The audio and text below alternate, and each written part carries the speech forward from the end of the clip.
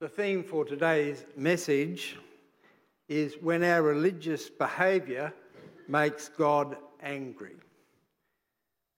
And the reading, the Word of God, comes from the Gospel of John, chapter 2, verses 13 to 22. It's the story of Jesus clearing the temple.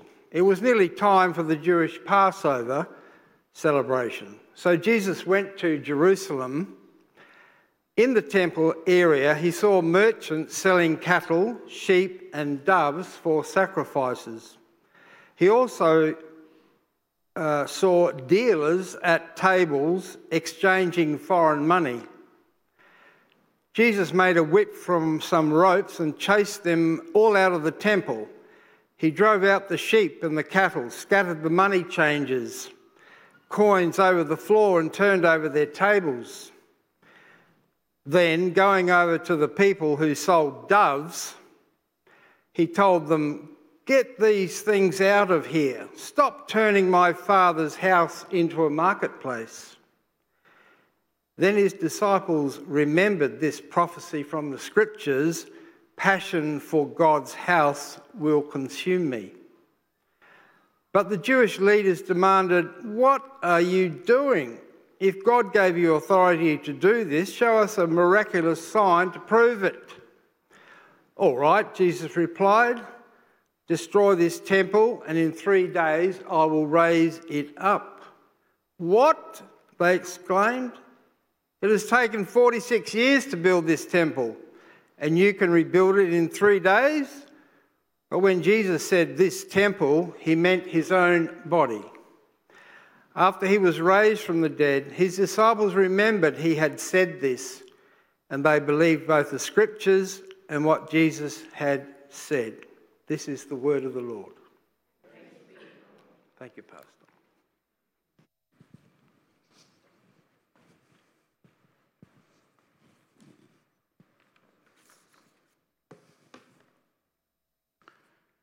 Let's pray.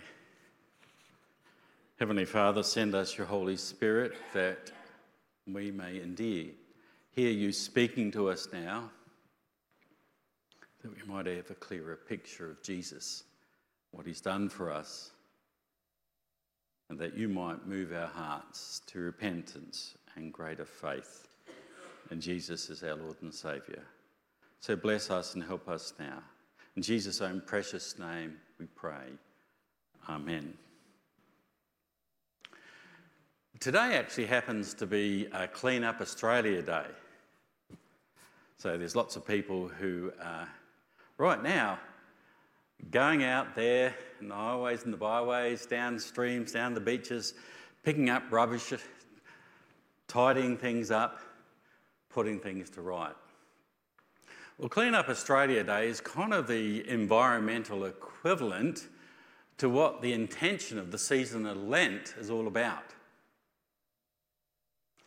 Lent is about us pausing as Christian people and kind of doing a spiritual stocktake, looking at our Christian discipleship and the state of our spiritual health,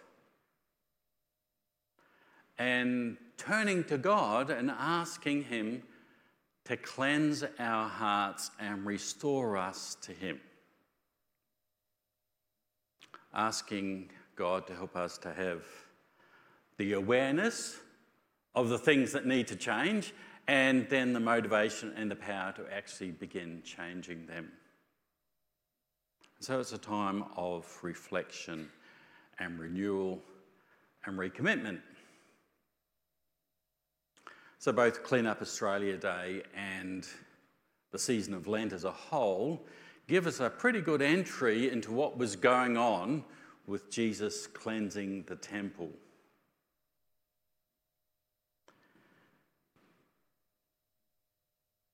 Jesus' cleansing of the temple really reflects a phenomenon that happened time and again in the Old Testament.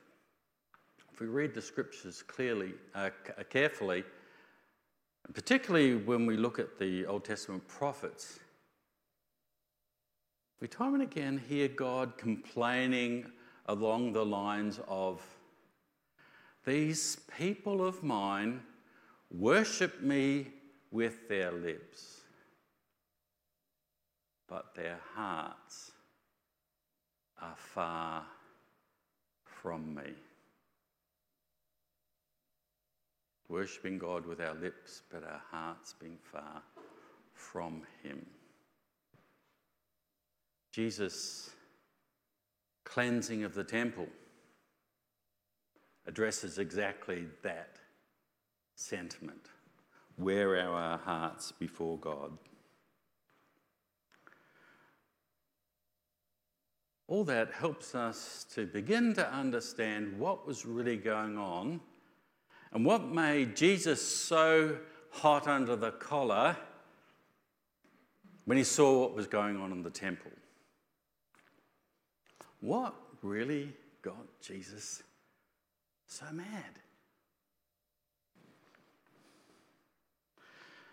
Pilgrims had been coming to the temple from near and far, often travelling quite a distance. And when they got to the temple, they needed to change their money, the everyday currency they were using, into acceptable currency that could be used in the temple. Because the Roman coins, which was in common circulation, were considered idolatrous, and they couldn't be used to pay the temple tax. So you get to the temple and you have to change your money over. And the other thing is that if you've been travelling at some distance, you don't want to be bringing your sacrificial animals with you. And so the pilgrims would then go and buy the appropriate sacrificial animal. And luckily for them, right on site, there were money changers and a livestock yard where, for your convenience, you could change your money, buy your sacrificial animal.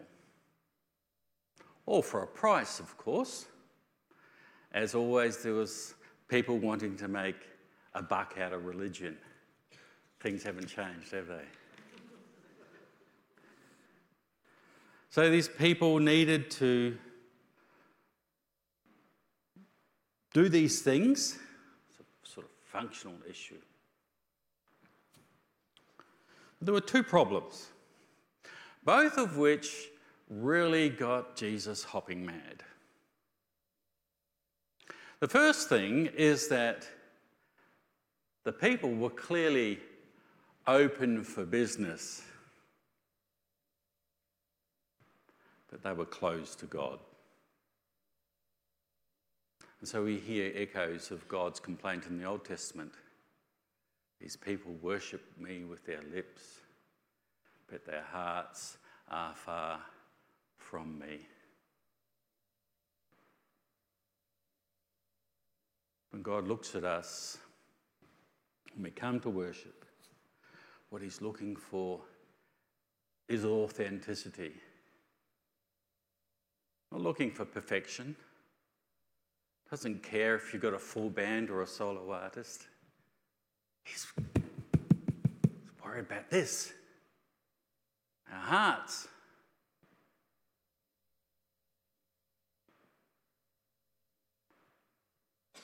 It's not enough to just go through the motions, folks.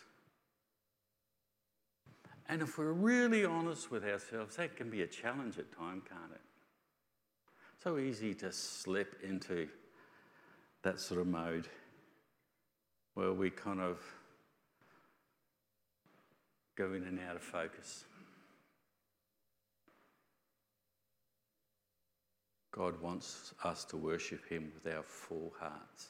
So this is a question of how open we are to God. And that's a good time to ask that question. The second problem, and what got Jesus really ticked off, was where all this commercial business of changing money and buying and selling animals where precisely that was happening, because that's highly significant. And very often people miss this bit of the story. You see, the money changers and the people selling the livestock, the sacrificial animals, all this was happening in the temple courts, also known as the court of the Gentiles, not in the temple itself. I need to be clear about this. It was happening at the side of the temple, in the temple courts, not in the temple itself. What's significant about that? Well, this is sad. Maybe it will cut deep with us too. The Jews would not have tolerated all that noise and commotion where they were praying to God and offering their sacrifices. That would have not been on. But if it only impacted on the Gentiles, well, that was seemingly okay. It wasn't okay to Jesus. It was not okay with Jesus. In the parallel account to Jesus' cleansing of the temple that we read in Mark's Gospel, Mark chapter 11, verse 7, quotes Jesus as saying, "It is written in the scriptures that God said, 'My temple will be called a house of prayer for the people of all nations.'" John's account misses out that bit. "My temple will be a house of prayer for the people of all nations. You have turned it into a hideout for thieves." You can hear the passion in Jesus' words there, can't you? Jesus is quoting directly from Isaiah 56:7. And in Isaiah 56, the prophet Isaiah goes on to say that God promises that when he brings his people Israel back from exile, he will also bring along with them other peoples who will join them in worshipping God. In other words, in God's great plan of restoration, there was a place for the Gentiles, for the non-Jews. God's plan of salvation was not just for the Jewish people, and God's plan of salvation is not just for you and me. God has other people that he wants to bring in. God has other people that he cares about. Some of those people you're related to. Some of those people you live with. God loves them. And he wants them to come to know him and find salvation in him.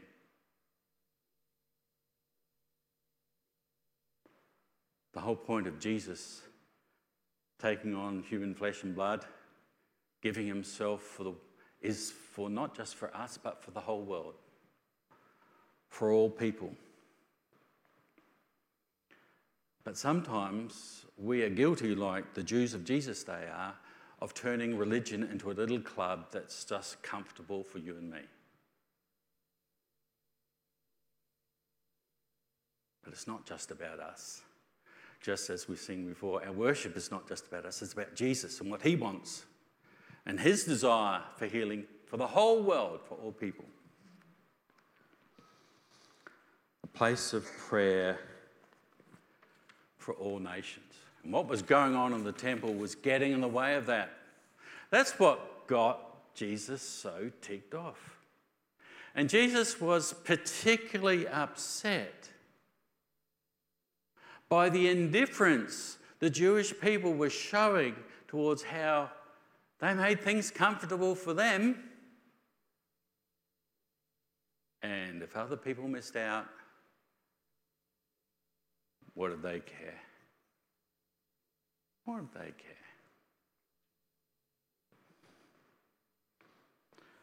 Jesus' cleansing of the temple,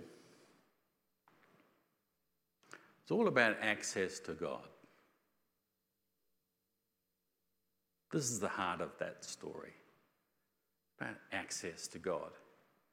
And in that sense, Jesus' cleansing of the temple foreshadowed exactly what Jesus did on the cross. Because this same Jesus who picked up a whip and drove people out of the temple, soon afterwards would himself be subjected to the whip and be driven out of the city to a hill where he was crucified outside the walls of the city. This Jesus, who was so concerned for salvation of the whole world, was so concerned that all people would have access to God, shed his blood so that could happen. Who gave his life so that we might be cleansed of our sin and guilt. So he's not just cleansing a building, he's cleansing people's hearts and restoring us back to God. So there's a whole new beginning for humanity under God in Jesus. Well, what's the lesson of that? What's the application of that for us here at Good Shepherd Paravista?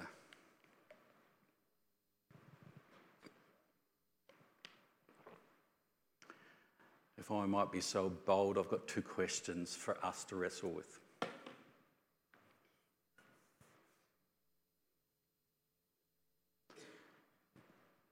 Is it that we sometimes can be so busy about doing the business of our Lord that we get distracted and we lose focus on the thing that counts the most, which is how our hearts are with God? How open are we to God? That's a good question to pray about and reflect on this Lenten season. And the second question maybe is a little bit confronting, but we need to have the courage to ask difficult questions of ourselves. Are there things that we do as a community or as individual Christians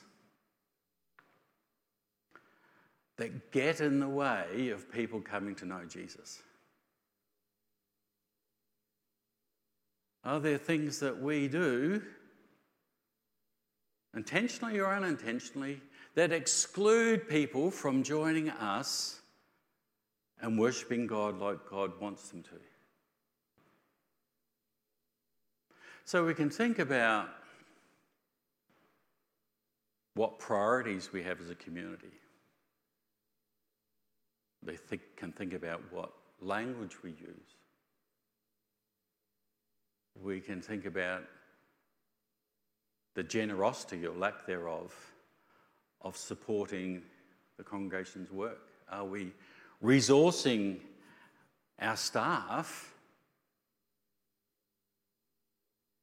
to a level where they can be more effective in reaching out to others? Are we praying for them? Are we taking up the opportunity and saying, count me in?